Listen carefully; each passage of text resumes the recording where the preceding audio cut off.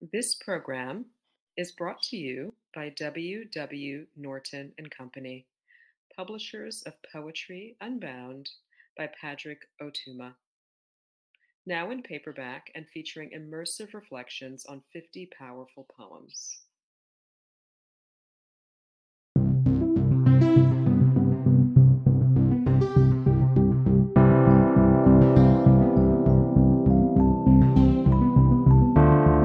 Hi, I'm Jane Hirschfield, author most recently of Ledger, a book of poems, and also of 2 books on the craft of poetry, 9 Gates and 10 Windows.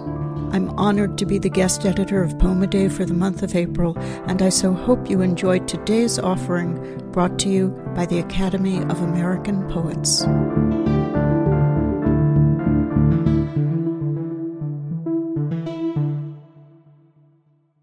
This is Dee Dee Jackson reading Bobolink.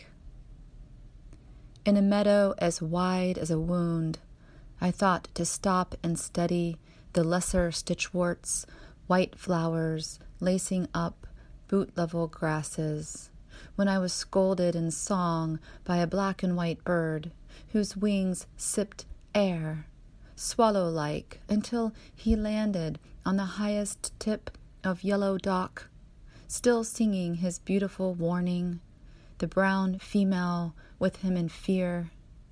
The warning was real, the anniversary of my husband's suicide.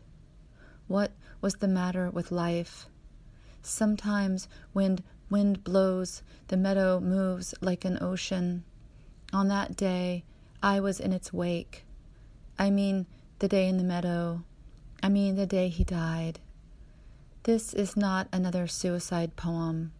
This is a poem about a bird I wanted to know, and so I spent that evening looking up his feathers and flight, spent most of the night searching for mating habits and how to describe the yellow nape of his neck like a bit of Gothic stained glass, or the warm brown females with their dark eyeline.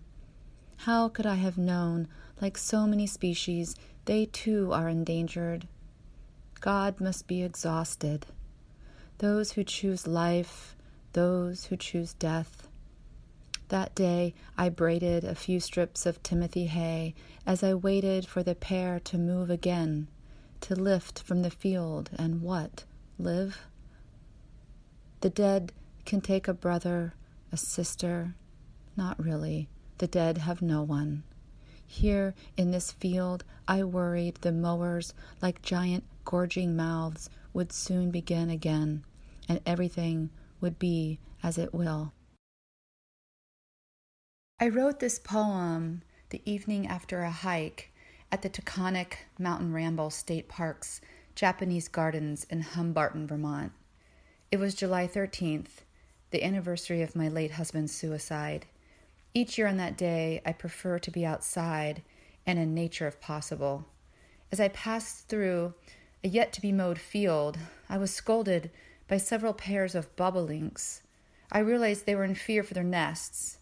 Then I worried about the mower I knew would come through any time. Luckily, the University of Vermont has begun an incentive program to encourage New England farmers to delay their second cutting, so the birds have enough time to breed and raise their young.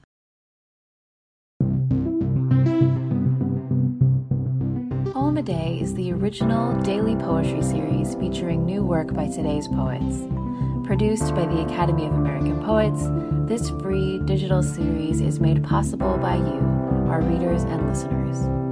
Learn more about Poem a Day, and if you can, please consider supporting this work by visiting poets.org/give.